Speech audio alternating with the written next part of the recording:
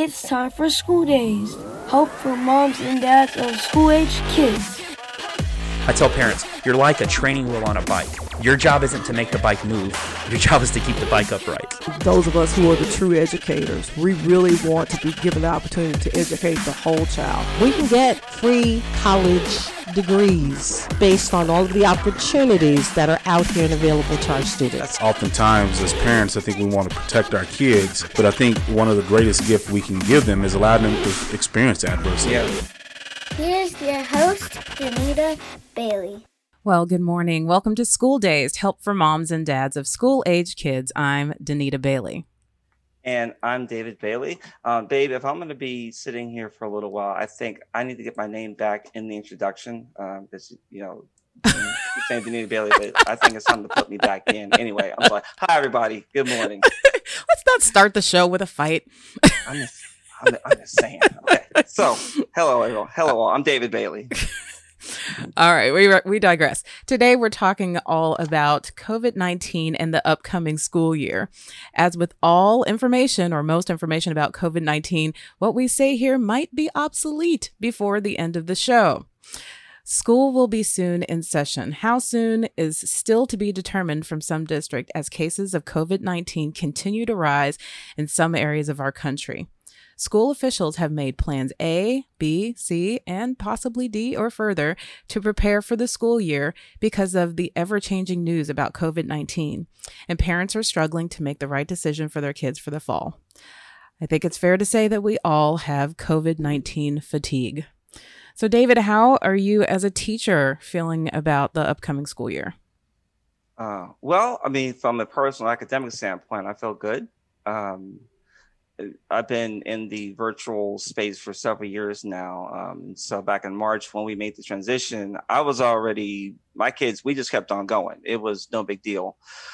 Heading back to the fall, I'm going to be recording all of my videos at least for the first unit for both my algebra and geometry classes starting now.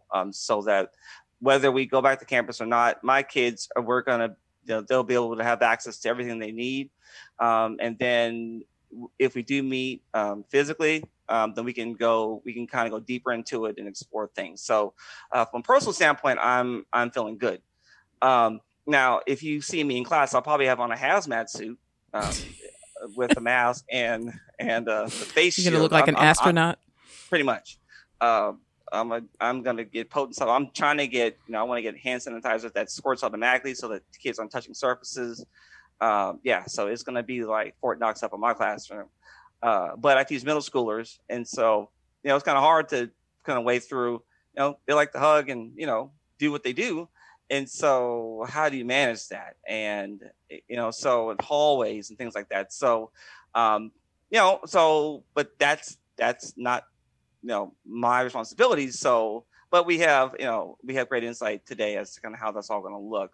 As a parent, I am, we're deciding to do the in-home option as well because we have immunocompromised members of our family, and so what's best for us is for them to stay home. So it's I'm feeling optimistic. Tense, it sounds like. Say it again? I said tense. You sound tense. Oh, well, I'm optimistic about, preparing, but even with all the preparation, you just don't know what's going to happen. Yeah. So we just have to adjust and, kind of go with the flow. Yeah. Yeah. That's kind of been 2020. Go with the flow. Yes. Because stuff keeps coming. Well, yeah, it was, kind of a no-brainer for us to decide to do online because, we've got one of our sons with asthma and I've got asthma. And so we did not feel comfortable sending our kids into the school system. And we, just hope that you are protected as much as possible as well. That makes me a little bit nervous being the wife of a teacher and you're going to be going in there regularly. But, we're just trusting God and you're a teacher. So right. You're going to be a frontline worker. Yeah. Mm-hmm. Yeah. Any other comments? No, let's. I don't have much more to say. I want to get to the experts here because yeah. They have it all figured out. And so we're gonna. I think they're laughing hysterically, all of them. Yeah, so we're gonna One's crying.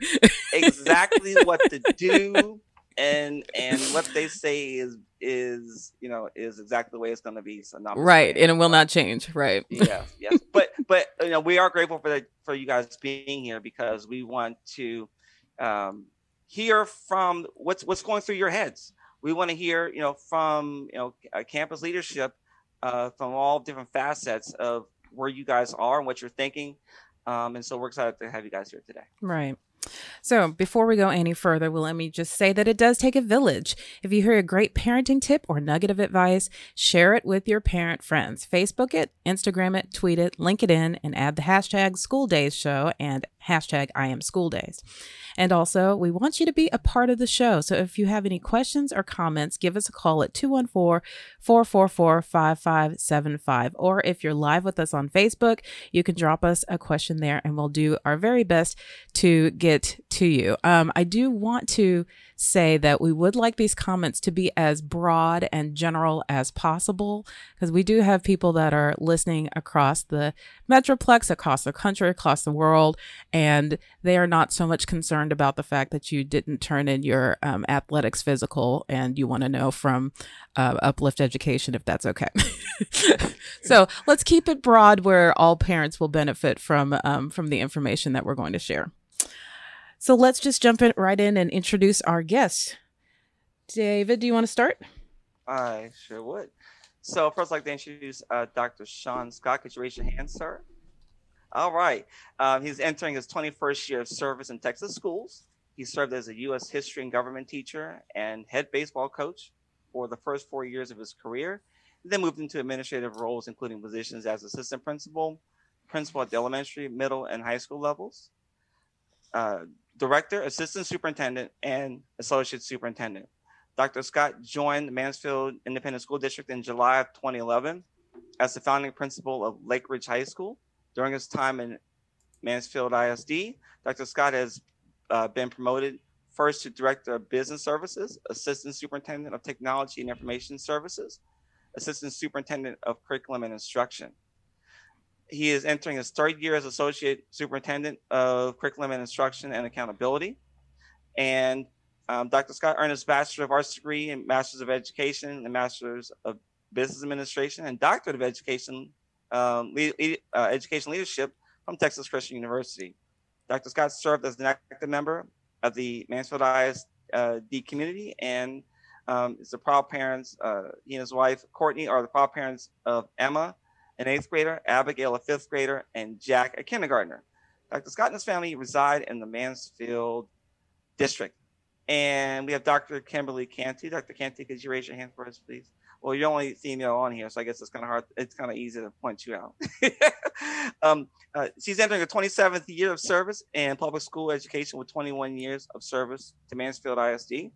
And she has held teaching and coaching positions in various administrative roles and was most recently MISD's deputy superintendent before becoming the second female superintendent in the district's history in December of 2019. All right now. And Dr. Cantu is passionate about preparing students to be college, career, and military and life ready through her work with Vision 2030 and the National Redefining Ready cohort. Furthermore, her work on preparing all students to be socially and emotionally astute and cared for both in and outside the school not only supports her belief that having students be life ready, but shows her desire to put the best interests of our students and families first. The Texas native also believes in giving back to the community and is an active member of the Mansfield Rotary Club and participates in Meals on Wheels, Habitat for Humanity, and other service projects. So thank you guys for being here, and welcome back, Dr. Cantu. You can unmute yourselves.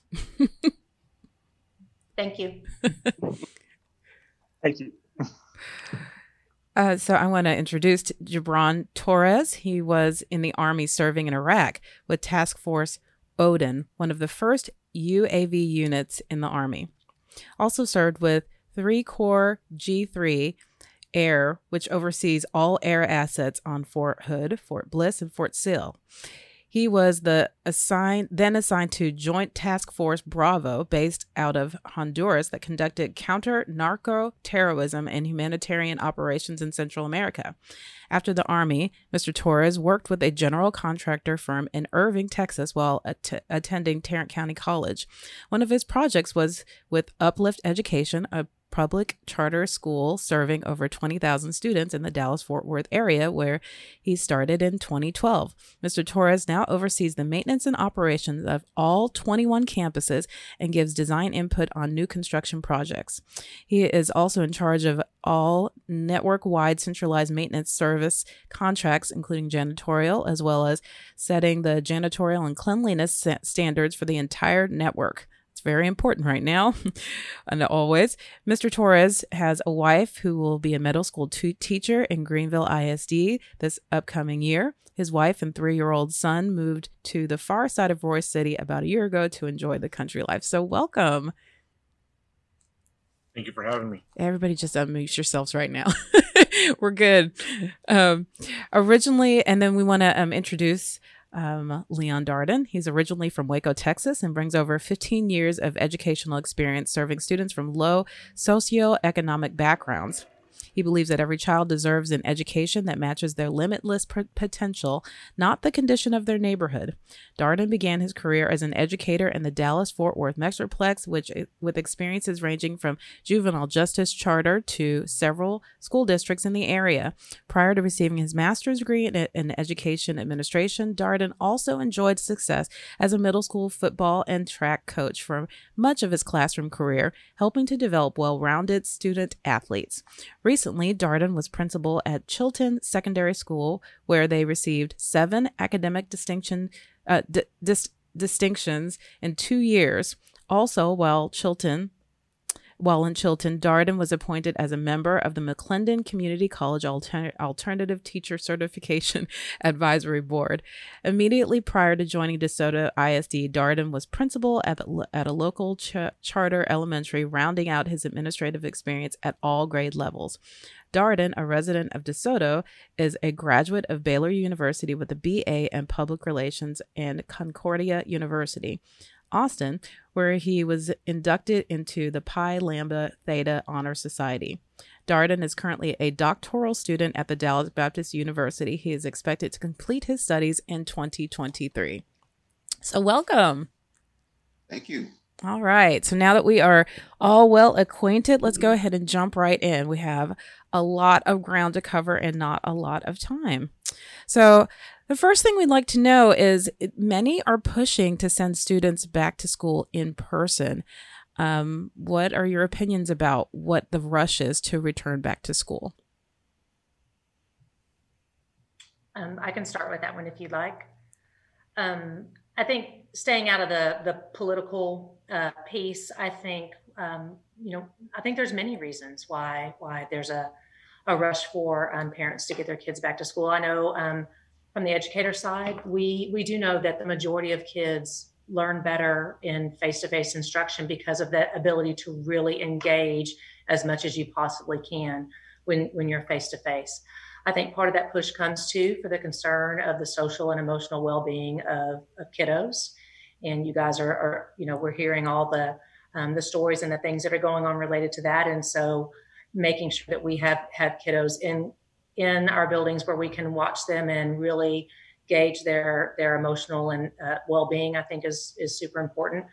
For a lot of our students, school is their safe place. It's where they get regular meals, where they have access daily to counselors, where they can be screened daily for health issues, all of those sorts of things. And so I think those are just a few of the things that I think are really kind of leading that push to we want students back in buildings, and we want to be able academically to keep them on track. And again, the more that you can keep them engaged, which happens better face to face, the more likely that they're going to stay on track with their learning and continue to grow in that way.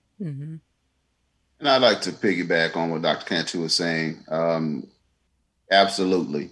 A social, emotional aspect of our kids is vital.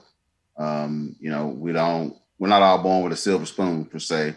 And we know the conditions a lot of our students come to us with, and school is not only doesn't provide only food and those emotional connections, but they also provide a safe haven for a lot of our students.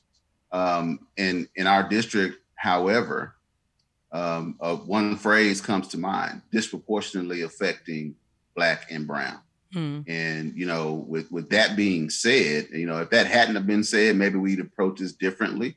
But that has been said. And so we're in a position where we largely have to follow the science and follow the data and listen to, Dr. Redford, from the CDC, and Dr. Fauci from the National Institute of Infectious Diseases. We're just not in a position, based on that phrase alone, to just not think about that aspect of it. And so, we're in a unique position to everything that Dr. Cantu said, except without overly promoting at-home learning and providing an option for in-person learning. As a leader, obviously I have to lead my troops into the building and into the front lines. But at the same time, we have to make sure that our at-home learning, we engage virtually. And we really do engage, because that is our primary responsibility. And for those students to be in front of teachers is the best way,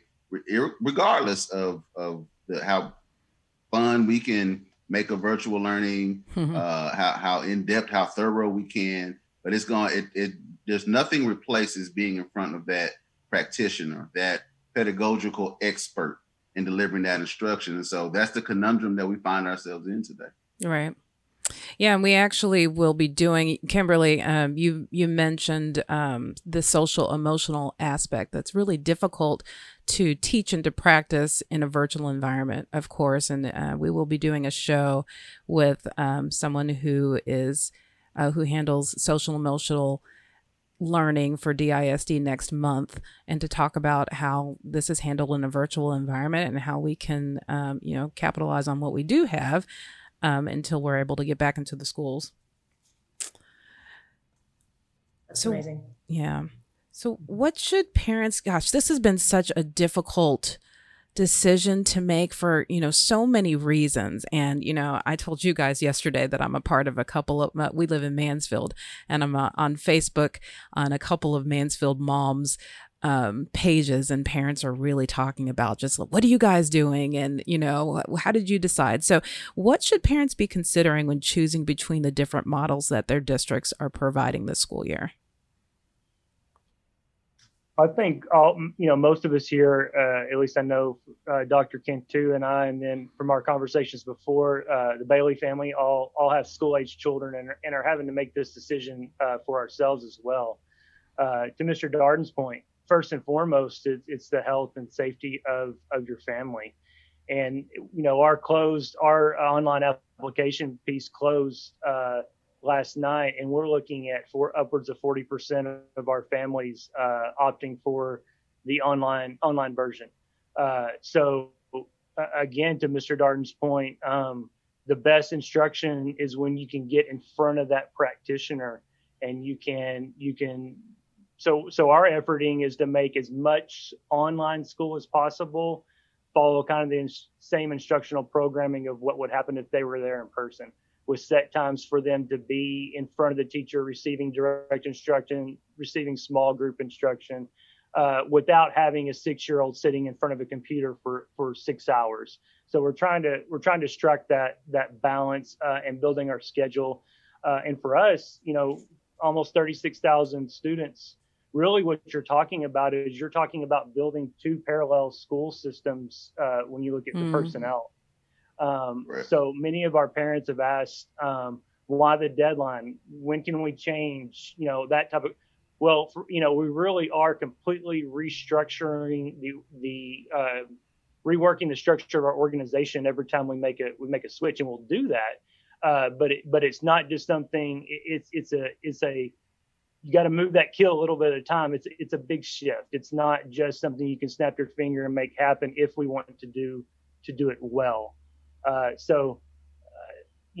the studies show that face-to-face learning for the vast majority of kids works the best. So our kind of philosophy is, especially for our younger learners, to make that face-to-face, to make that online experience as close to face as we can, so that parents who do opt, whatever their reasons are, for an online version or a virtual version, that there's no negative effects on the student and their progression through the year. Because in the spring, learning kind of became the variable. Engagement had to be the constant, and learning was the invariable. We can't do that this year. The learning, the year's progress, the learning has to be the constant this year. Yeah. We do have a couple of questions online. You guys see that, or I want you guys to know that I am paying attention to this. And yes, this is live. Someone asked if this was live. It is definitely live. Oh, goodness, that was a long question. I can't ask all of that. One of the questions was were children spoken to or asked about what they want? Did any of your districts talk to students, not just parents, about what they wanted? That's a very good question. We sent a survey out to families, and when we disaggregated that, we did have some students that did respond to our survey. I don't know, Dr. Scott, do you recall the percentage? I don't, but we did have a student specific survey for older kiddos. Oh, okay. And I love the question. We also send out surveys, and I think that we want a kid perspective, but at the same time, our students don't. Well, I won't say that. I won't go there. I'll just say that we rely on the parent perspective more so during this because they're, quite frankly, they're the parents. And at present, our chief of research and design, he kind of keeps us abreast of the surveys, and 80% of our parents in our community have chosen at-home learning. And so, as Dr. Scott alluded to, we have, two parallel, competing methods of instruction, two parallel schools, theologies, methodologies, so on and so forth. And so, we have to make them, juxtapose them, and make sure that to the best of our ability, again, without them being directly in front of our teachers, make sure that our learning, keeps abreast with where they need to be, where they should be, the level of engagement, and so as parents think of that decision, again, disproportionate. We have to follow the science here for our district, again, simply because that's what the science is saying. And so for a district like ours, we're our parents get to choose, and we have to structure our schools and our systems to where, we're following CDC guidelines to the best of our capabilities. And in terms of instruction, I think when we look at it, we're looking at COVID-19 and one thing that it does do is it gives us an opportunity to rethink the brick and mortar type of education. We get to be more flexible with our schedules than we've ever been able to be. For instance, as we meet as middle school teams and elementary teams, we're focusing on instead of from this time to this time every day, math, art, so science, social, so on and so forth. But now let's begin with social emotional hour, because we have to think about the trauma that our kids are coming back to us with. All they've known for their lives is I go to school, and then all of a sudden that was uprooted from them.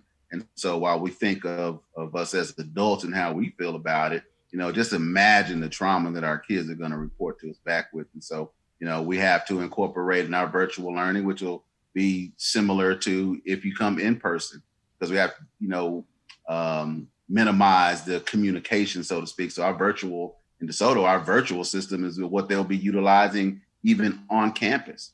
And so, frequent brain breaks, recess will look different, genius hour, blended learning just took on a whole new meaning for COVID. And so, and then project-based learning, things of that nature that we're all focusing on. I know we are working on, but again, that brick and mortar, that change and how we're using COVID. And I think collectively as a system, we're using COVID to, reimagine and rethink what education should look like, regardless of how we were trained and what we know to be the benefit.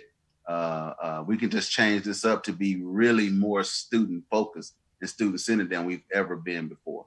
So that's incumbent upon our teachers, our parents, to weigh both options. And I'm in no way, if you have to do it, I understand. So I don't want to ever come off as an elitist or just say, you have to choose this. This is the best way. We will follow the science, but we understand we're serving demographics of people that have to send their kids to school. That is the best option. We live in capitalism and people have to work. And so we do understand that. And so again, we just want our babies to have the best education that mirrors what we do virtually, what we do in person, what we have known before COVID, but also, again, looking at this as an opportunity to reimagine education. Right. Yeah. As a side, just from a teacher standpoint, what I noticed when we switched over to all virtual, that some of my students who were they're my biggest clowns. I call them the clowns. The ones who just have to be give them some extra love in the classroom. What I noticed though was that some of the same students who had challenges in the classroom were killing it online. When we went virtual, first of all, they got to study on their own schedule. And typically what I saw was as the day progressed, the behavior got more and more challenging in my classrooms. But they got to go online when they wanted to. I gave them flexibility. You could either just watch the videos and my own included videos that I created myself, and you could also come join me personally, what I call it the virtual experience.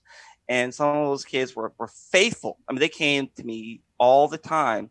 And one girl in particular, she in class, my algebra class, she struggled, but she got online and she was my top student in that class for the entire 9 weeks. And, so I think for some kids is going to be, and I think it's all teacher engagement is critical, how they teach, what they do with it. We were talking about the algebra of parabolas and vertices and all those things connected to COVID-19.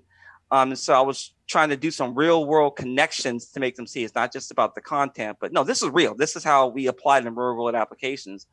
And they really got to see that understanding of it as well. But it is critical, how you deliver is going to key to that kid staying engaged. If the teacher is engaging, making it interesting, and making it so that the kids want to come back to your class, then it can be a great experience. But if not, and it's just passive learning, which we know as educators, that's never the goal. But how do we get to that point creatively in a virtual space in a way that maybe we haven't thought about before as well? And so there are definitely a lot of things to consider in professional development. I know Dr. Scott, that's your speed, that's your world, and as well, Mr. Darden and Dr. Kenton, everyone. So how do we make sure that is engaging? But on the flip side, for those that are coming, so Mr. Torres, I want to ask you, so here you go. So kids are coming back to school all bubbly and bright and ready to learn. However, it's going to be a whole new world. So how will teachers, what is the plan for how teachers will be teachers and staff and students to be protected, because ultimately it's all in the execution. And this is where it falls on you to make sure that it's happening across the multiple campuses that Uplift has. So how does that look, and what have you been told as far as how that's executed? So we've been trying to follow as much as possible the CDC guidelines, especially when it comes to social distancing and mask requirements. The TEA from even several months ago, as a matter of fact, had already told all the school districts in the state of Texas what type of PPE that we would be receiving. We're going to start receiving that for Uplift anyway here actually tomorrow, and some other school districts here in the area will also start receiving that PPE and hand sanitizer and things of that sort, and chemicals. For the classroom, it's going to look a lot different. So we're spreading out a lot of the furniture to try and maintain that social distancing as much as possible. But we're also looking at other spaces rather that are not traditionally used as classrooms, like cafeterias, gymnasiums. There was even a point, before our survey results came back and we found that about half the parents wanted to do remote learning. We were even looking at adding portables or temporary buildings outside of the existing buildings, either in the parking lots or even taking up soccer fields to be able to accommodate that vast increase in space to accommodate our students that we were expecting to come just a few months ago. We're also, of course, providing all the PPE for teachers, whether that's reusable face masks or the disposable kind, because teachers are, I don't have to tell you, but it sometimes can get a little bit dirty, whether you're dealing with a student that maybe has an accident with the primary scholar, or these kids are nasty too. I'm sorry. So yeah, we have to make sure and take that into account. But we've also been trying to address the SEL, social and emotional learning. So as Dr. Cantu was talking about, that human interaction is very important, especially with primary school students. So we, as well as other school districts in North Texas, are looking into some type of clear covering that a student can still see the face interaction of the teacher, so they can get that non-verbal feedback. I just thought of something just right now, but will water fountains be accessible or not? I just thought about that. What about if I'm thirsty? Can I go get water? What? Absolutely not. Oh, parents, listen up. No water. So bring your water bottles. A jug, yeah. Water bottle. Please it's something just as small as that. That's just an everyday. Can I go get some water? You give them a hall pass to go and they come back. Now there's no water. Mr. Torres, how does if you gotta go to the bathroom, you have to. How does that look? You have a child from one student, from one class, and children from another class. Is there I don't know. I don't even know what I'm asking. So for water fountains, I know other school districts are doing the same thing, that they're retrofitting their water fountains to be those water refill stations. So we're purchasing 150 or so of those brand new water fountains to replace, and we're trying to get that knocked out. But so are other school districts, not only in North Texas but nationwide. So there's going to be a shortage. So we're trying to work around portable water coolers or something like that to have in the classroom to be able to provide water to the students. And I know for primary school students also, they have the lower grades also have their own classroom restroom that they can share, whether it's shared with one other classroom. And I see that's very common for pre-K, first graders, things like that. And we're just going to have to increase the frequency of cleaning of those bank restrooms, where if an entire class comes in and has to use the restroom all at once, we're going to have to clean it between the restroom uses. Right. Wow. Well, or even things of adding partitions in between the hand washing sinks in the restroom as well. Well, and that's a question that I have, and this is really going to come later in the show, but it's almost later in the show now. What happens when a child comes down with COVID symptoms in the middle of the day? And you asked David with the, water fountains, the children are not going to stay necessarily in all districts in the classroom the whole day. There's some districts that are saying that they can go to lunch. Some are saying that they're going to eat in their classroom. Some are going to say they can go to recess. So are they going to have to track where these children were? And, they'll be, did this child go to the bathroom? Did this child go to the nurse, the library, all of those things to make sure that those places are cleaned and not touched by other students? How is that going to work?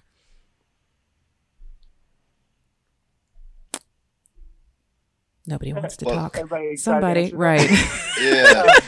We'll you go first. I'll go first. Okay. Please don't answer the ones, guys. Just hold on. We'll get to you. Okay. That's supposed to be curriculum instruction, right?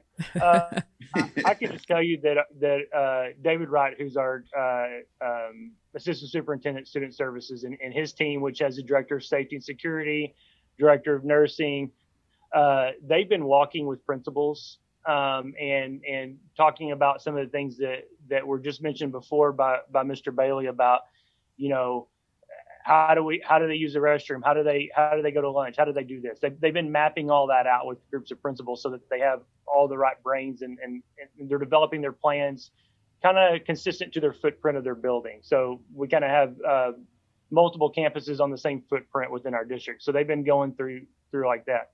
As far as what happens to a student in the middle of the day, some of that is very specifically laid out by TEA. Like if you have a case, you have to have there's specific PPE that a nurse or a nurse's aide has to be isolated with that single kid. You have to have a room set up for that until the parent comes is able to come and get them. So some of that's laid out. Other pieces of it are kind of they developed a flow chart in our district of if this then that, if this then that, and that by no means is a finalized document, as guidelines from Tarrant County Health change, from TEA change, from the CDC change. That will be updated as we go. But exactly what you're talking about of where has this kid been, what may they have been in contact with, what, because we have our scheduled deep cleaning, but what may need to be done right now. All those plans are developed, but are, I would say, being revised at this time and just gone over and over and over again. And I would say for districts across the whole state, we're all developing these flow charts, these process maps. There might be some slight variance in the details just because of, the individualized districts, but we're all looking at each other's and communicating, feeding off of each other, whatever you want to call it, because we're all in this together and we're all facing the same thing. And so there's a lot of sharing of information and a lot of talking back and forth amongst districts as we are all trying to set up the best processes for our students. Yeah, and somebody online just said, and this is the conundrum that we as parents have and as, administrators, is how are we going to tell the difference between a sniffle that's a cold or allergies or flu, which, we don't want anybody to get flu, but or any of those other things. But, how are you going to know if a kid sneezes in the middle of class or has a coughing fit?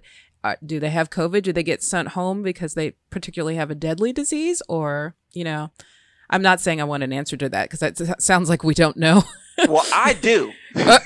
Oh, you do? Yes, we need answers. So to piggyback off of Drs. Cantu and Scott, these are ongoing things, and the unknown variable. I think Mr. Bailey will like that. There's so many unknown variables right now, and the fact of the matter is, and this is just my opinion, there is no 100% guarantee. Right. And we are going to do our best. We are all doing our best. And Dr. Harry Wong said it best still. We are stealing. We are looking at plans. I know people are looking at our plan. It's just the way to go. And sometimes we're waiting for someone to say, hey, I'm going to do this, but if ever there was a time where education is unified, yes, and we're unified in thought because we all adore children and we all adore teachers. We go a step into administration. That's what you do to support these entities of a larger entity and organization. But when you think about what Mr. Torres has to do and our facilities people across the board, there was never a time that I can recall being a student or even since Horace Mann started this notion of education, that every component of the organization is linked together, but not just in our respective districts, but across the board. We are engrossed in a pandemic that affects us all. When someone asks me, how you doing today?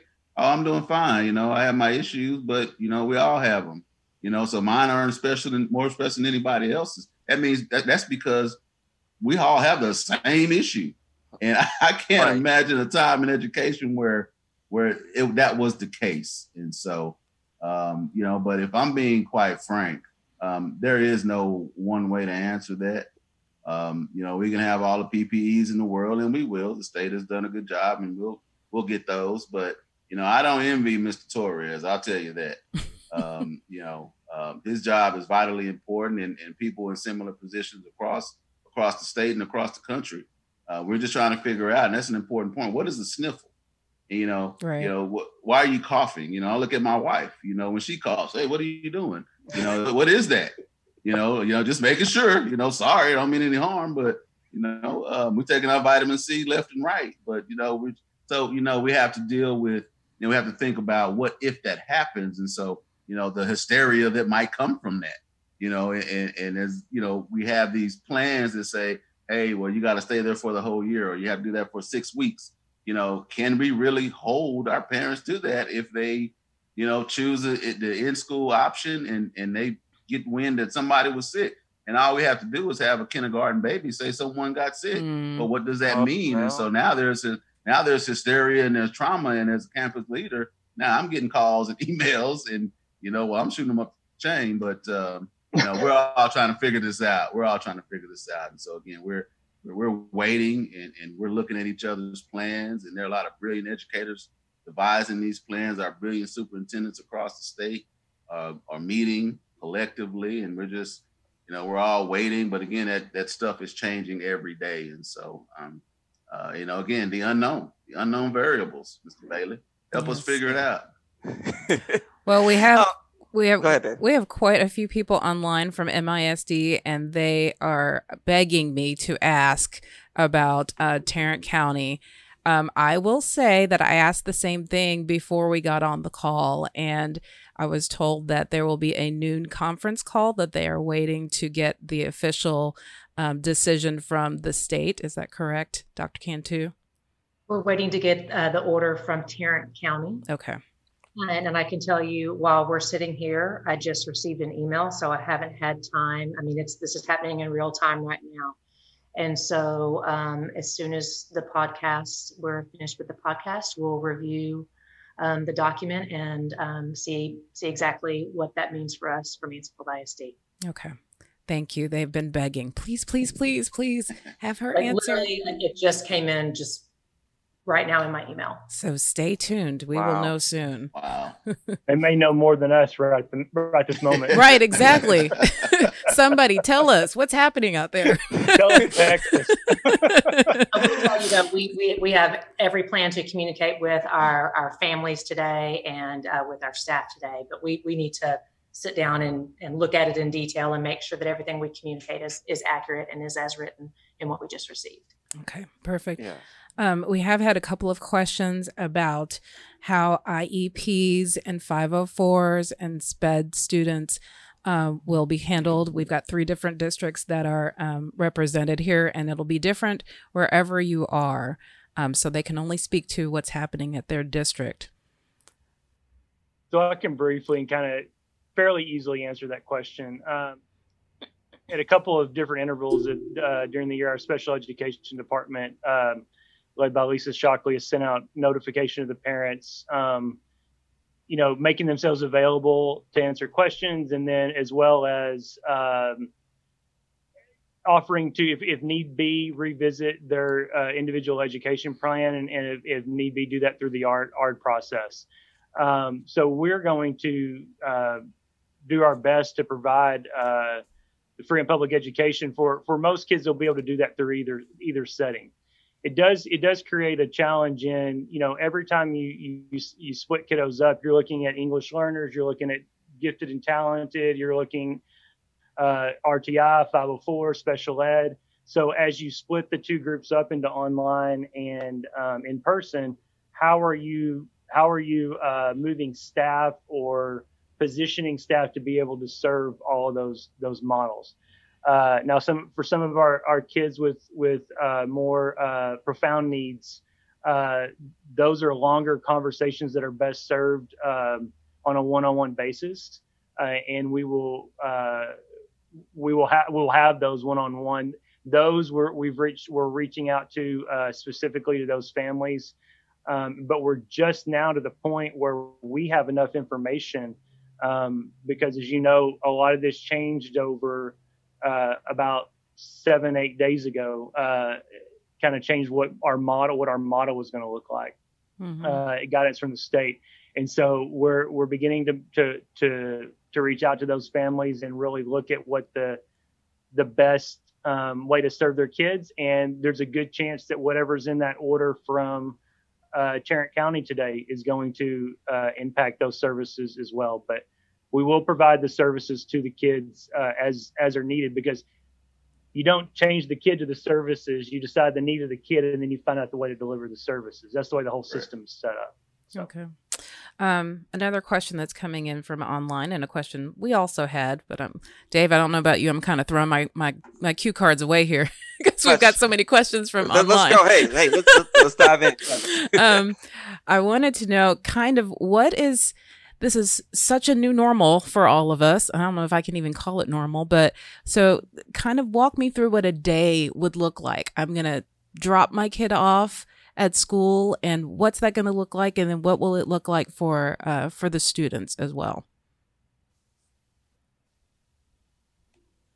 So, I mean, maybe Mr. Darden's the best to answer this, but I would say for an in-person kiddo, aside from the social distancing and safety precautions, your day wouldn't look schedule-wise that much different than when everybody's there. The challenge is building the schedule of appropriate screen time and instructional delivery method for our online kids. That's the one that's giving us that we're putting most of our energy into. Well, the reason why I asked that is because I had seen that there is going to be staggered drop-off times. So, normally we have all the kids kind of converging at school at the same time, which isn't safe during a pandemic. So how's that going to change, and what other changes will be happening at your schools? Well, again, ongoing evolution of these processes. But the first thing that we'll do is we're checking temperatures, and students will have breakfast in the classroom, from an allotted time. Let's say school starts at 8, and from 8 to 8:30 is breakfast in the classroom. Obviously following social distancing.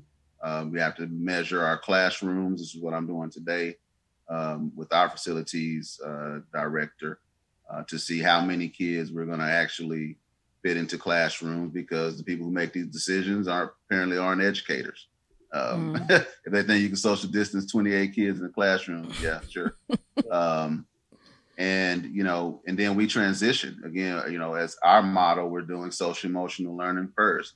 And what does that look like? Are we going to use a program to help tap into that? Because again, we have to focus on the trauma first and foremost, but it also comes into, how are we instructing? So then they have that virtual time. A teacher is going to present the lesson, whether you're at home or whether you're in school. And so you're tapped into your device. But again, we have to look at the data, and we know that that's not a great thing for kids to just be sitting there for long periods of time looking at a screen. And so, the teacher gives a direct instruction.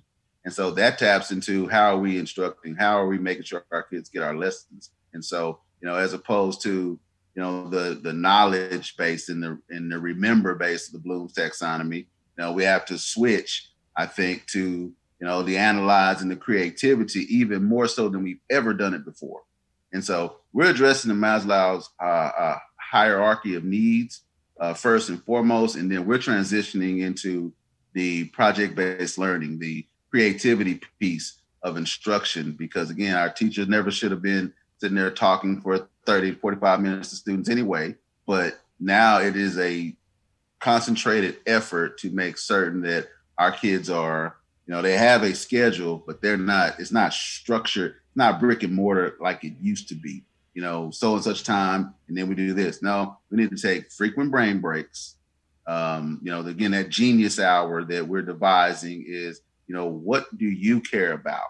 And now you can research what you care about and then create a project based off of that, and so that genius hour is a thing that really taps into what our kids care about right now.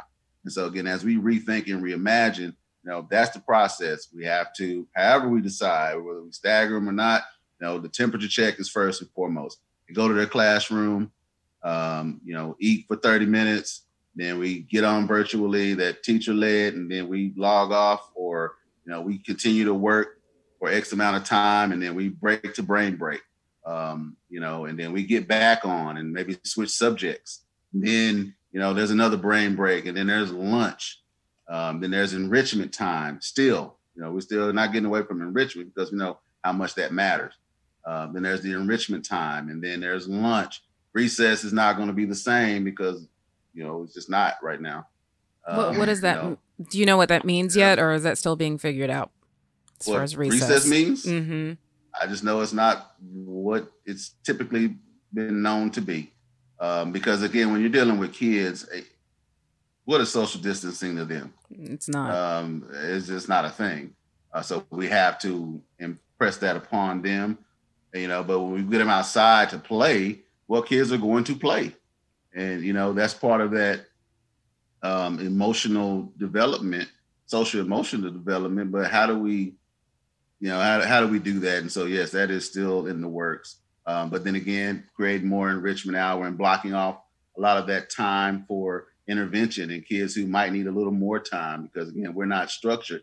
And as Mr. Bailey was saying, the babies who were, and I think that's across the board because I've had kids who, extra attention, they've done very, very well virtually, where they had issues within the classroom and in the school, but no such issues now, but they have grown academically. And so, that's where we are. But again, allotting that time for kids who, can't finish that in that 30 minutes and are not going to have someone at home to supervise their homework. And so embedding time within that schedule. And so it's going to be structured. It's not going to be rigid as we've known it to be, because again, there's opportunities here to be innovative, to look at school completely different. And then even post-COVID, prayerfully that's sooner rather than later. But again, the things that we're implementing now, we're going to continue. And I think that's across the board after this COVID is over, because we've had some great minds come together across the state. Mm-hmm. And we're stealing ideas, but I don't think that's just a COVID thing. I think it'll be present after COVID. Yeah. Because it's given us the opportunity to do it different. Yeah. I know the plans are still being put together, but I'd love to know a little bit about the online models that you guys are planning. I've seen asynchronous and synchronous, and I'm not sure exactly what that means in this case. And then as well, what would the rigor be like? I noticed that the emergency distance learning, the rigor was not what I would have liked it to be for my students and where they were. And I know that, we were just trying to put something together and doing the best that we can with an impossible situation. But how has that changed with having the opportunity to plan for a couple months and really put together a strong system for online learning? I'd like to let Dr. Scott, and but I have to say this before he launches into his detailed explanation. He and his team have spent a tremendous amount of time working and planning for this very, very thing. And so I just a shout out to him and to all the other curriculum and instruction departments and leaders across the state and wherever you may be listening, because that's been their charge and their challenge has been to develop these amazing online learning opportunities for our kids. And so I want to turn it over to him to let him share what's happening in Mansfield.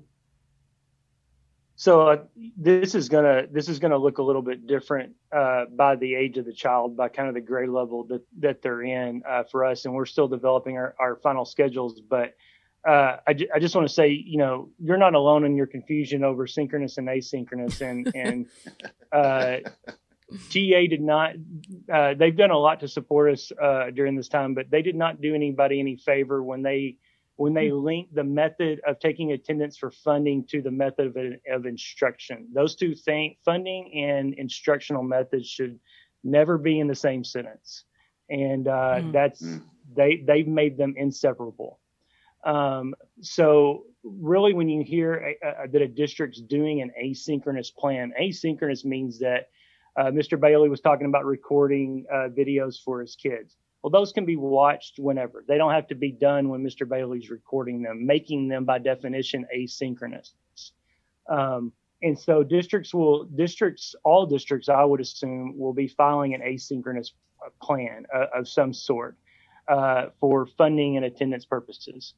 But they will all have components of synchronous instruction with them.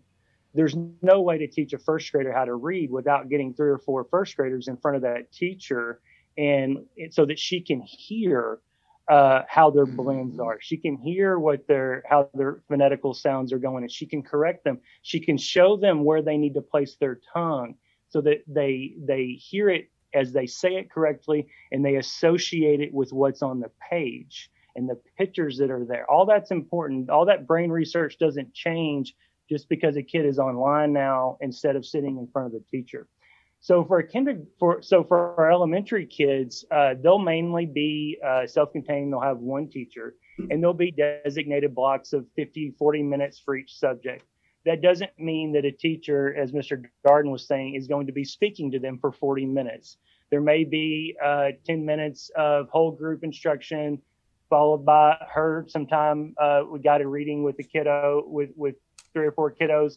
And in a normal classroom, those other kids would be at stations that reinforce those skills that they've been working on that day, or that maybe that particular kid needs to work on. All that stuff will continue to happen in a virtual environment. It's just we got to work out the logistics of exactly how that works for a kid. So for an elementary, for the core classes, they'll have those blocks of time. And then we're working on how we're going to deliver the PE, how we're going to deliver the music, the tech apps classes, that type of stuff. As you kind of get up into middle school, those kids have a schedule, and they'll follow those schedules. So all of our core classes in Mansfield will be taught face to face by a teacher. So you will have 7th grade English at this time for this period for this amount of time. And you'll know where to go if you're online. For some of your elective classes, it may look a little bit different. That may be a little bit more asynchronous, depending upon how we're able to, because our elective teachers will kind of have to live in both worlds. In Mansfield, we're trying not to make our algebra teacher teach online classes and in-person classes because the method of instruction is different. And so some smaller districts, they may not have that luxury, but we're trying to stay away from that. From high school, it's going to be a heck of a mix. We have, for our EOC classes, we're going to try to deliver that direct instruction of you're in this class at this time with this Mansfield ISD teacher. We have a ton of kids take TCC courses, more than anywhere else, more than very large districts combined around us. And so those classes are being offered virtual by TCC. So those will look the same for our quote in-person kids or our virtual kids.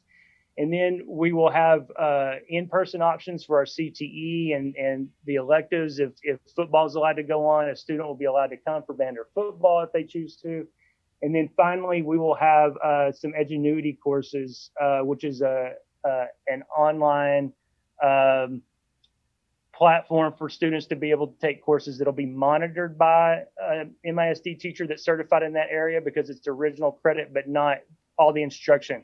So a social studies teacher who's a composite certification may monitor multiple social studies subjects for kids. Their class load may be a little bit bigger, but they won't be developing 2 to 3 preps a day as they normally would in person. So it's kind of a world of those trade-offs. Because what we want to do, if we don't take the time and figure that out, then what we have to do is reduce the offerings. We could do the schedule real quick. We could say everybody's taking these 8 classes at this time and we're done. I hope you all like it. But that's not what we're doing. We're trying to maintain the offerings that make a comprehensive public school experience so appealing, because we have 35,000, almost 36,000 kids, and they're all going very and want to go very different places in life. And it's our job to facilitate them being able to get there. So that's where the complication lies. I hope I kind of helped understand kind of where they would go during the day. But an elementary kid, just to assure parents, is not going to be on their screen from 8 a.m. until 4 p.m. Exactly what Mr. Darden said. There are brain breaks. They're not listening to a teacher from 8 a.m. to 4 p.m. in person. That's mixed in and out. We just got to figure out how to do that. We do need the kids available during that time so that we can get them in the right session with the right teacher or the right small group throughout the day. And when we publish that schedule, that'll give parents a little bit better idea of if I need to go pick up lunch for my kid, when's the best time to do that? If because the schools will be providing it, or if I need to take this meeting, this is the best time that I know I'm not going to be helping my kid at this time. We'll have that. We just don't have all of that specificity today. Mr. Darden, did you want to address what's kind of going to happen at DeSoto regarding online? First, I want to commend Dr. Scott for his explanation. A lot of that is across the board. But I really want to reiterate the ridiculous notion of tying asynchronous and synchronous learning into funding. That is absolutely preposterous. It's absurd. And it's offensive for everything that we do. With that being said, in DeSoto, again, I'm going to focus on the positives of COVID. What it did for DeSoto was it brought about, a collective. The consortium of talent was brought together in a common cause abruptly. But then over the summer, and anyone who takes issue with what educators do or don't do, you're sadly mistaken. What is a vacation? I know most of the teachers in our district didn't take any time off and principals either, for that matter, and central administration either, for that matter, for trying to perfect this system. And, when we're looking at thinking about our engagement, that's at the forefront of what we're doing here. And again, when we think about the facilities, again, it's almost August, and, we're just starting to look around and look at our facilities and measure them. And, some people might have done it sooner, but we're focusing on the instructional piece because we know that therein lies often the difference between success and failure. And so, again, on the elementary level, no one is looking at, a computer screen, or middle school with a computer screen. We're providing opportunities for kids to take a hold of their education. But how do we do that? We have to tap into their interests.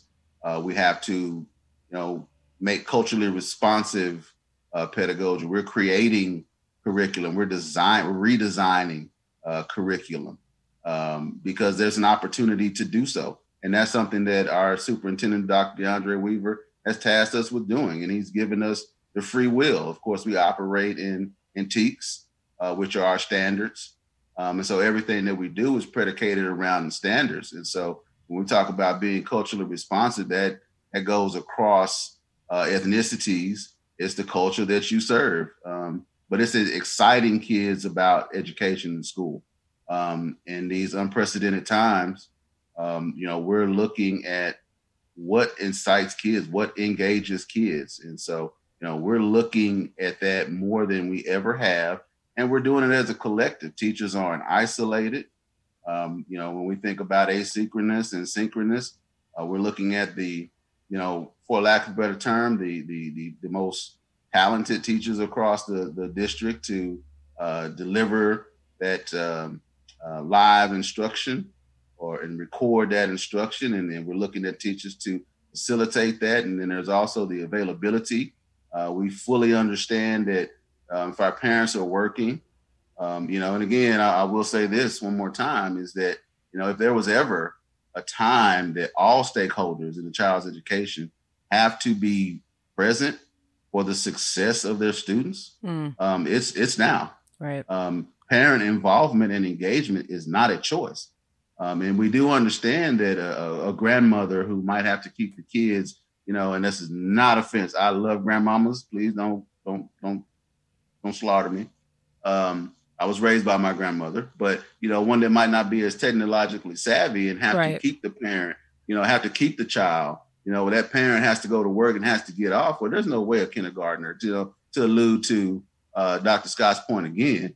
If you're teaching the sounds, typically you're in front of that kid. So the parent has to be there to look at the lesson and then look at their student and say, oh, hey, well, sound this out. Are you making the correct sounds and enunciations? And, are you doing what was said? And so there's no way that the parent can always be there. And so, we're having those type of methods we're incorporating to make sure that all our kids from across the board, and I wouldn't want to get into Mr. Sean Joseph's, our high school principal's realm, but he's working diligently. That's 3,000 students in a high school. And so that's a district within itself. And so, but everybody is working diligently in DeSoto. But again, the kids are at the forefront, and that's not unique to DeSoto. Everybody is thinking about what's in the best interest of all stakeholders. There's still works in progress, and we stay in constant communication, as Dr. Cantu said, that we have to, because we know our parents are thinking about what's going on. And, as things change, we have to keep parents abreast to what's happening. I applaud all educators across the state, across this country. First and foremost, our teachers, they are phenomenal. The work that they're putting in across the board. We're just all trying to do what's in the best interest.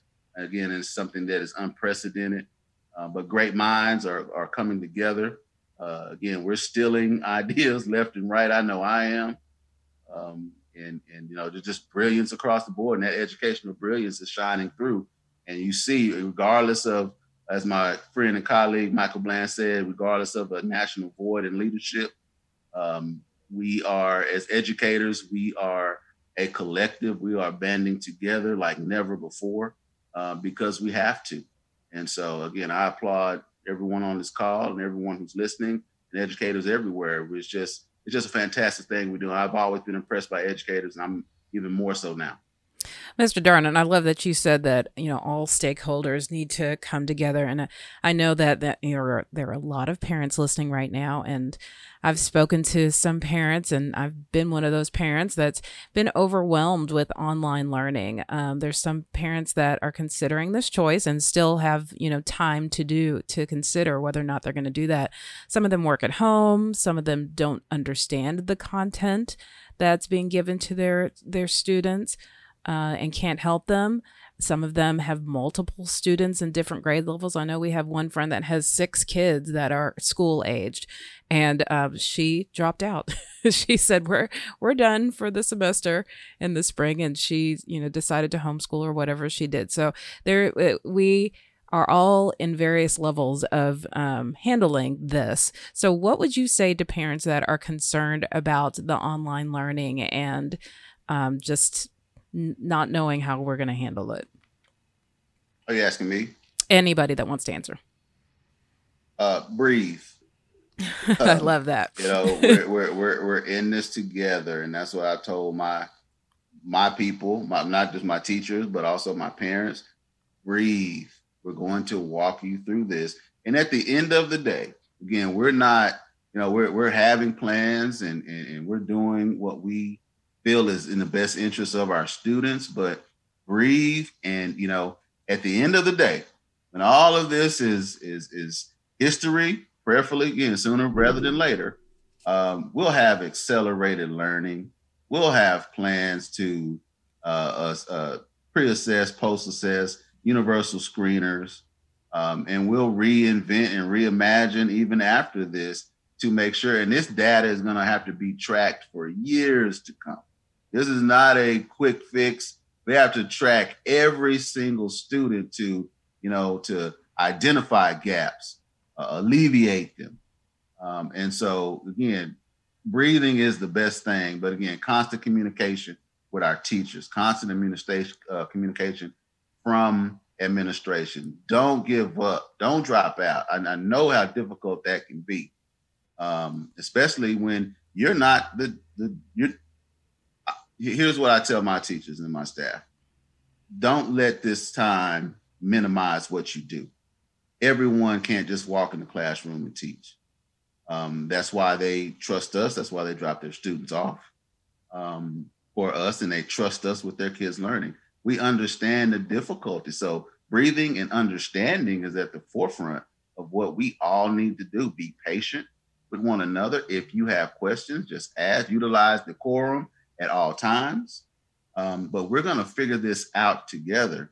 Our superintendent last year, our motto was "Together we will." And as intelligent as he is, I don't think that he understood how profound that statement was going to end up being. And so together we will do this. We will accomplish what needs to be accomplished. We will maintain as best we can during this time. And then when there is opportunity and when this is over with, we'll have accelerated instruction. We'll have accelerated intervention. We'll identify where kids are. And again, I'm assuming that that's how it's going to be across the board. It's not a foolproof system.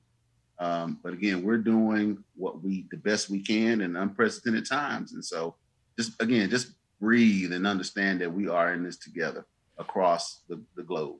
And all of us on the call are parents. So I would love to, just kind of hear from y'all's perspective as parents, what you're having to educate your children as well, although you are educators. But, David is an educator as well. And, we both were struggling this spring in helping our kids because we're not their normal teachers and we're under different circumstances. We didn't choose to homeschool. We were forced to homeschool. And so, it was difficult for us too. So love to hear from you guys as parents and educators.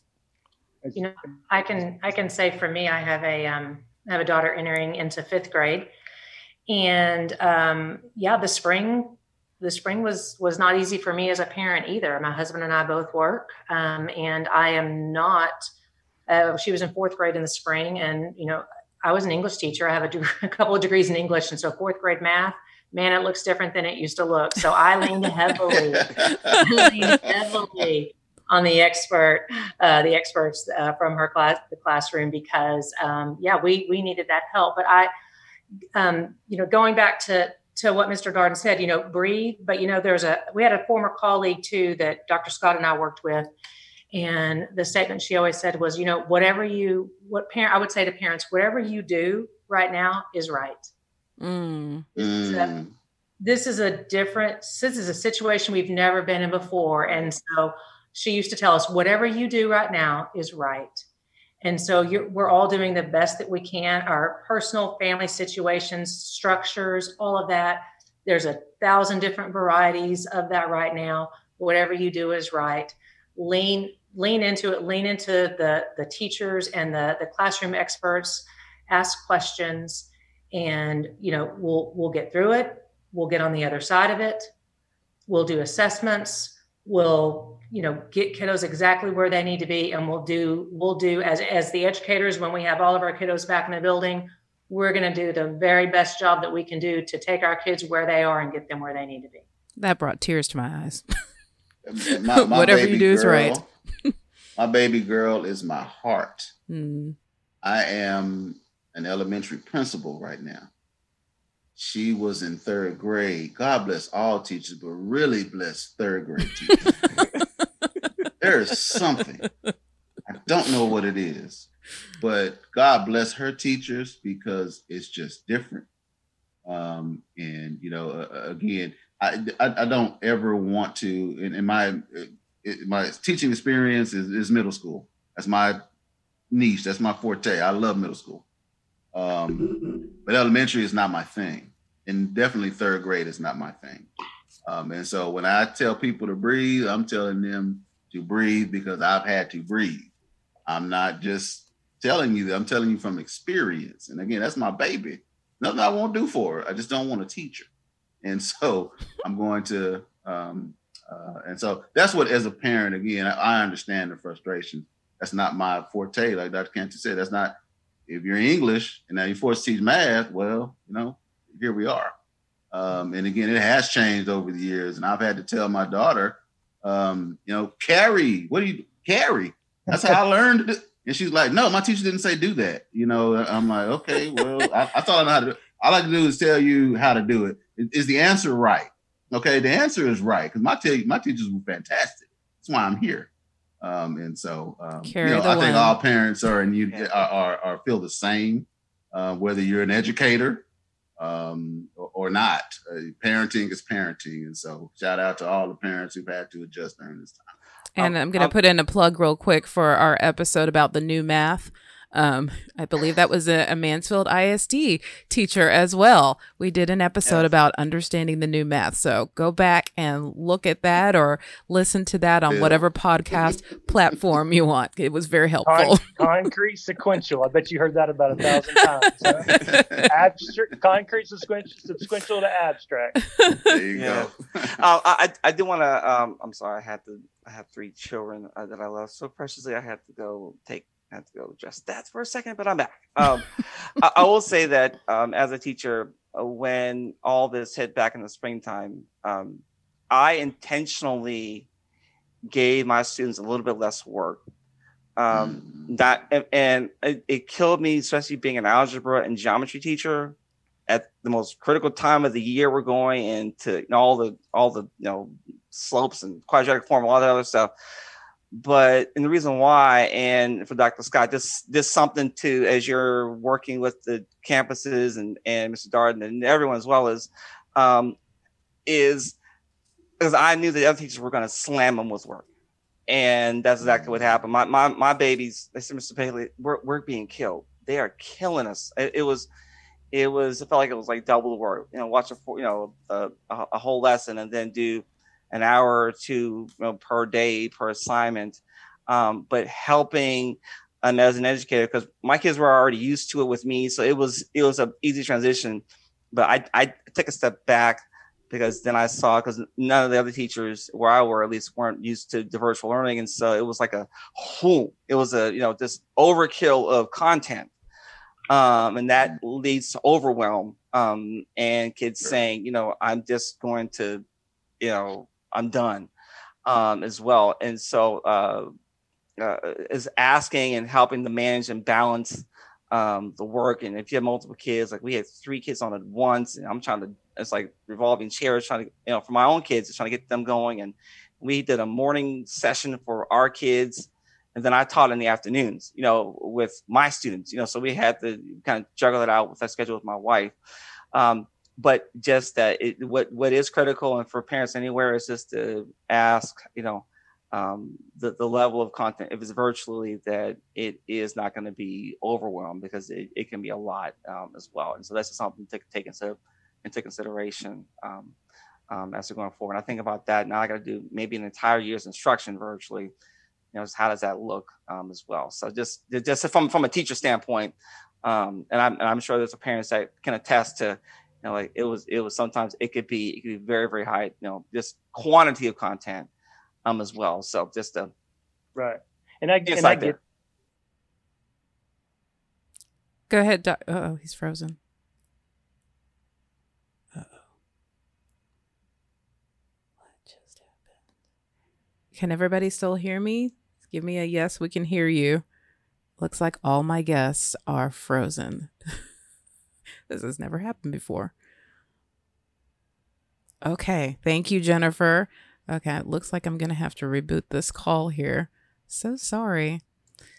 Things happen now. We usually have people just in our studio, and with technology, reflected in the handbook. Uh-oh. Hopefully they will connect again. Yes, I'm still live. Okay. Move the ball forward every year. We've improved we've shown gains amongst all student groups in almost every single category, from advanced academics to special ed, every year. Can I stop you guys for a second? I apologize. So my computer, the Zoom call froze you guys. They could only hear me. So I hope you weren't saying anything brilliant there, Dr. Scott, was. because It was nobody. it was Dang the it. most profound. It was the most profound statement that's been said on the entire show. I don't think I can get it back either. I know. I was about to say. I don't know if you can repeat that. It was a gem in the making. Did you hear me? He was breaking it down. I mean, I was just holding my heart. Wow. Yeah, they're laughing at us online too. Oh, Okay, so rewind like 3 minutes.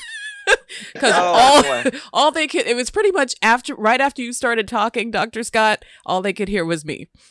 I think good luck. it's like the old thing about breaking the camera, huh? You know, Help him. So What did he say? all I was saying was, Mr. Bailey had talked about balance and not overwhelming kids, and so I'd mentioned that we at the beginning of the year, beginning of the summer, we early on talked about changes to our grading guidelines and not reducing the rigor, but lessening the load a little bit, which in those grading guidelines will be in both online and in person. They'll be the same. But really we've got to refocus on the TEKS, as Mr. Darden mentioned, are already a mile wide and an inch deep. And so we already have to work really hard at focusing those TEKS on what our kids really need to know.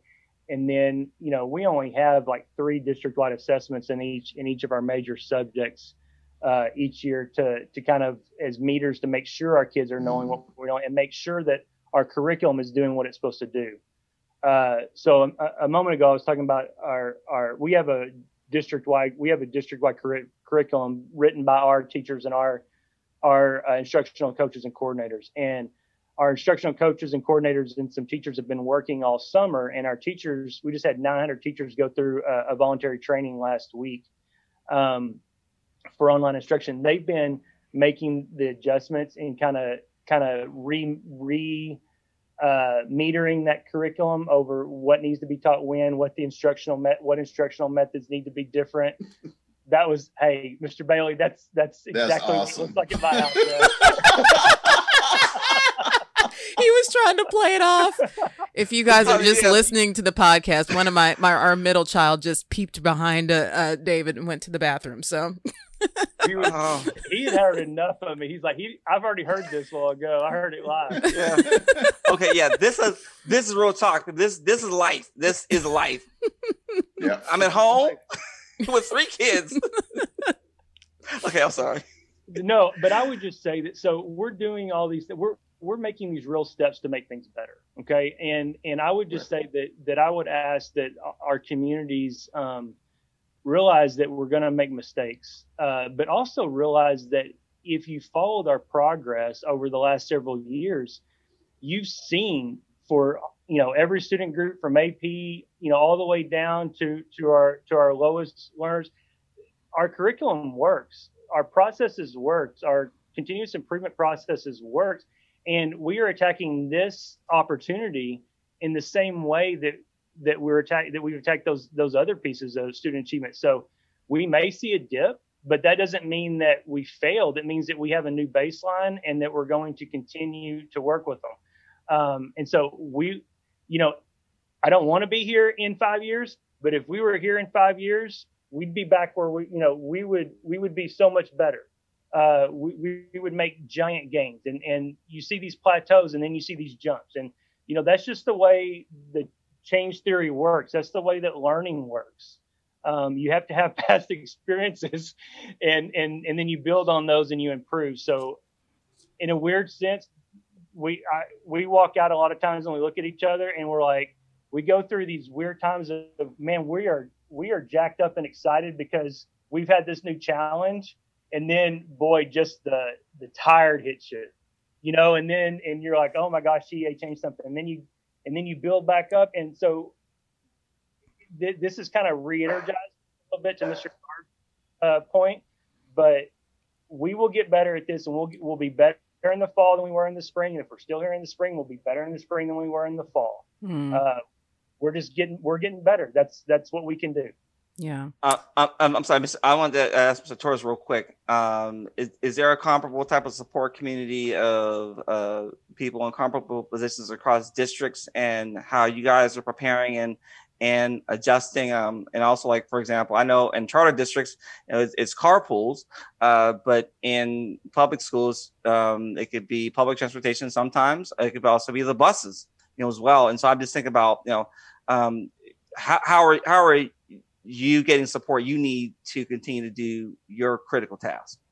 Well, actually, I'm really glad that Dr. Scott brought up how he got MISD got input from the teachers, because really that's been a resource for me as well. Is my customer is the teacher, whether you're in administration or you're a principal or a dean or assistant principal. We're all here really to support the teachers, and in turn, those teachers are going to educate our students and create a better society, a better world, in hopes of creating a better world. So my best resource has actually been talking to teachers who I've made either friends with here or as colleagues within, not only within my organization but also within other charter schools, to find out what their biggest challenges are that I can actually have some kind of an influence in.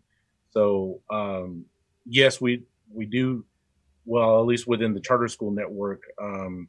With other charter schools, a lot of times we use the same vendors, the same contractors. So we're kind of networking in that fashion. And then also with our providers and our equipment manufacturers, whether it's getting on some kind of purchasing cooperative and making sure that we have the supplies, across the North Texas area without hurting each other, like I was talking about earlier, or just getting, stealing ideas from each other. I kind of call it co-opetition for charter schools. We may be in a DISD zone or a Grand Prairie ISD zone or a Fort Worth ISD zone, but we still talk with those for the facilities anyway. We still talk with those counterparts in those departments to make sure really we're benefiting the students that are, whether they attend our school or whether they attend a traditional school district. We're still kind of in the same boat together, and we're trying to get past all of this together. So it's been, kind of a coming together, more so than we have to try and cooperate. Well, Awesome. We are bordering on being way too long on our show. This is usually an hour-long show, and we've already gone almost an hour and a half. So I really just have one more question for all of our guests. What have you learned from distance learning that will shape the way your schools operate in the future? Well, that's such a good question. Go ahead. Mine's pretty short. Really just changing our buildings to accommodate that additional infrastructure, making our campuses basically build communities. I'm a strong believer in that schools do build communities, and not just making it for our students, but also for the community in general. So that distance learning has become turned our campuses into distribution points, whether that we're distributing meals or we're distributing laptops. So being able to kind of change in that fashion. All right. I would say it's really kind of two things, but one, just the strength of educators, and whether that's the teacher in the classroom or the student nutrition worker or the people that were just hanging on, hoping, that, they were going to have a job. I think it's the strength of the educational community has just been incredible. And because of that strength, we've been able to really look at what education looks like as a whole. I think Mr. Darden referenced this earlier, education is not going to look the same again ever going forward. And so part of what the spring has brought us and what we're going through right now is showing us the strength of teachers and educators, and that we can do anything. But there are going to be some things that we'll be doing differently, and we'll be doing better moving forward for kids. All right. So I would just, Mr. Darden talked about how we've reimagined things, and part of that is because we've had the opportunity. We talked earlier about attendance being coupled with the funding formula. You know, there has been some ideas, and this is just something that we want to do in Mansfield that the state doesn't allow is, you know, the university model which looks a lot like the hybrid model that we've talked about. Legislatively, you can't do that. You can't have students come just 2 or 3 days a week because the state won't fund the other days if they're not there. And we can't afford to hire full-time teachers for part-time funding for students. And so just legislatively, I'm hoping in January that that our representatives give us some leeway for kids that aren't already in dire straits. So you have the flexible optional school day, but there's a very specific subset of kids who have either already dropped out or who are pregnant or have some other life challenges before that you can apply those pieces. We have parents of our elementary kids that would love to have them at home 2 or 3 days a week, and then kind of trust us to do the education side, and they do more of the faith and family side. So there are opportunities. This being shut down has kind of re-brought up some of those old things that we've thought about over the last 4 or 5 years, that we were just flat told by every lawyer and every member of TEA or TASB that we asked that, they won't fund that. You know, no matter what you do, they won't fund it. So it's exciting in that maybe this is sparked not only education circles, but those outside of education, that if you want us to be creative, you have to allow us to have the funding to be creative. We can't be creative without personnel. And we're not asking necessarily for more. We're just asking to be able to fund the ones that we have. So that gives us, that gives me some hope at going into the legislative session in January. All right. I think that when we look back on this, and as everyone has alluded to already, it won't look the same, and we'll be better for it. The collective genius of educators across this state. I am MISD. I am AISD. I am every ISD. And so we are no longer separate because we know how small the world is, brought on by one pandemic. And then there's the other pandemic of the social aspect of things. And when I think of how we're going to evolve, I think of the equity issue, whether that's within districts or it's across the state. You know, we have to reimagine, and we have, but access is the defining factor. I think that when we think of how disproportionate, again, hear that word again, that ugly word, disproportionate, it boils down to the inequity issue, the socioeconomic issue. And I think that as a collective, because we all have kids, we have affluent, we have those who are not, we have poverty. And I think that what these two pandemics, the one, the stain on our country, and the other, just brought on by a novel virus that occurred 100 years ago in a different form. We're going to work on this equity issue, and I don't think there's any conversations that we're afraid to have, whether it's legislative. And I think that more often we can come together, again, as a collective, and realize that we're more alike than we are different. But the equity issue is a real issue. And if we're going to make sure that every single child has the opportunity to capitalize on the common denominator, which is public education. And I think that, again, we'll have these conversations more often. We'll have the diverse perspectives. We'll have the differing perspectives. We'll meet collectively. Again, we'll have this consortium of just educational minds across the board. I can't unmeet Dr. Scott. I can't unmeet Dr. Cantu. I can't unmeet Mr. Torres. I can't unmeet the Bailey family. And trust you me, you'll hear from me. If I have questions, I will rely, and you'll receive an email. And as a doctoral student, I will be asking questions. I mean, when I meet good people, I like to rely on good people, especially when we're in the same profession and passion for children. So again, that won't change. Again, we're all been faced with the same thing. And so moving forward, again, as a collective, we'll move forward together. Dave, I'm sorry. Let me just one last quick like this from a teacher standpoint. The word that kept coming to mind all since March for me is the word pivot.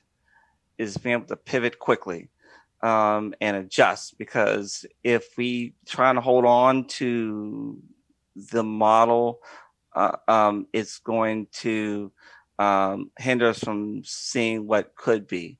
And there's great opportunity now for families and for educators and for districts to grow and imagine the possibilities of what could be. So I'm excited about some things now that I can do that I wasn't able necessarily to do in the same way when I was formally in the classroom as well. And so but also how can I meet the needs of those in the classroom? So, it's forcing me to stretch and grow, but also as an educator, how can I come alongside my educators, my teammates, my team?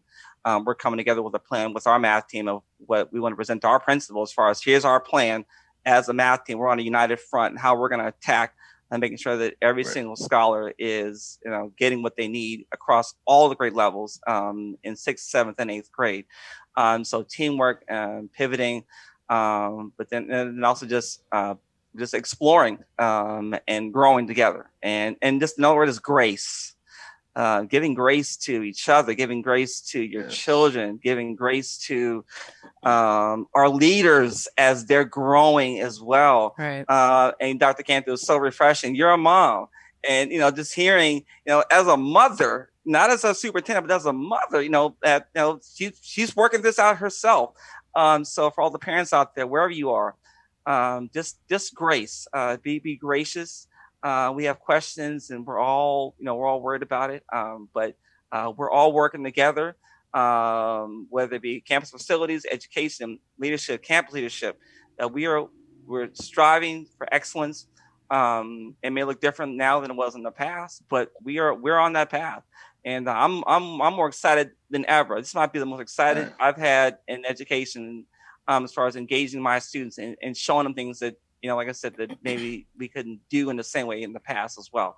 But grace, innovation, pivot, and let's go get after it.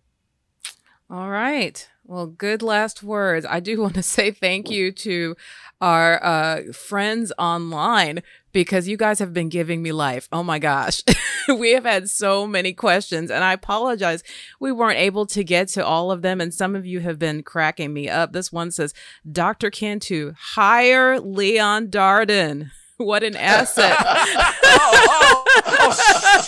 What an asset he would be to MISD. So watch it, DeSoto.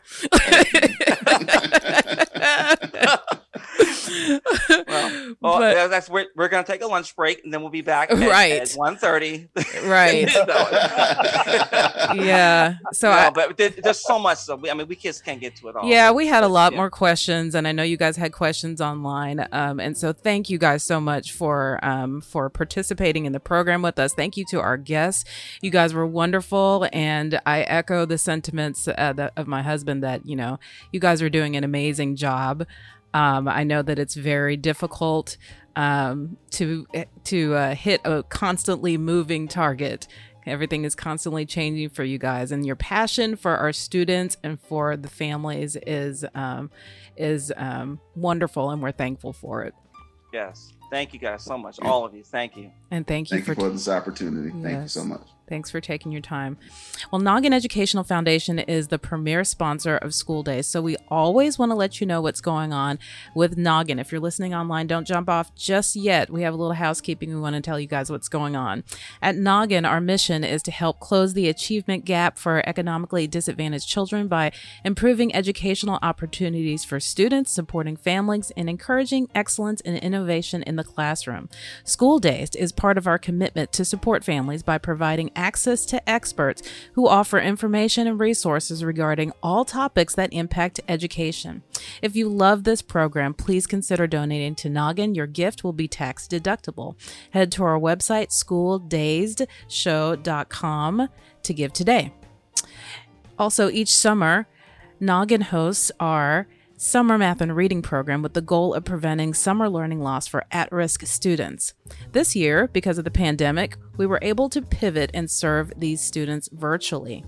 Although the program looked different this year, we wanted to make sure that each student finished the summer with a brand new book, as they have every year. So for the last 3 weeks, we've been conducting a book drive, and so many of you guys have been so generous, and we're so appreciative of that. If you would like to participate and purchase a book, you can go to our Amazon wish list. If you head to our website, nogginfoundation.com, it's Noggin, click on ways to give. I'm sorry, babe.org. Sorry. Oh, I'm sorry. Yeah. Thank you. That's nogginfoundation.org, and you can click on ways to give. So, David, we're in the process of planning a show to discuss social emotional learning and intelligence in the light of school closures, online learning, and the pandemic. So last year, we invited Preeti Ahuja, who is the social emotional learning coach at a local school district here in the DFW area, to talk about SEL. And recently, I reached out to her, and she agreed to join us again. So SEL, social emotional learning, is understanding and managing emotions and learning how to relate to others, establishing positive relationships, responsible decision making, and which are things we normally practice in the classroom, but are much more challenging to reach and to teach and practice in a virtual environment. Yeah, so we want to talk about those things, and so be on the lookout for that episode in August. Go to our Facebook page and like it so that you don't miss out on any upcoming information. That's Noggin Educational Foundation. And don't forget to share that with your parent friends. And as always, head to our website, schooldazedShow.com, for more information about all that we're doing and all of the resources that we've mentioned here on School Dazed. And remember, you don't ever have to miss the show. Find us on Spotify, Apple Podcasts, Google Play Music, and pretty much anywhere you listen to your favorite podcasts. And don't forget to follow us on Facebook, Instagram, and Twitter at Noggin Foundation. That's Noggin. And last but not least, we always want to end the show by saying that David and I are parenting by grace. We depend on God to give us the wisdom and strength that we need to raise our kids into flourishing adults. And if you would like to know more about that, please feel free to email us at info@schooldazedShow.com. Have a great week and stay safe. School Dazed is sponsored by Noggin Educational Foundation. At Noggin, we provide free educational resources to students from low-income families and support to their parents like the preceding broadcast. School Dazed is made possible by the generosity of listeners just like you. Please consider donating to Noggin at Noggin, Noggin, Foundation.org.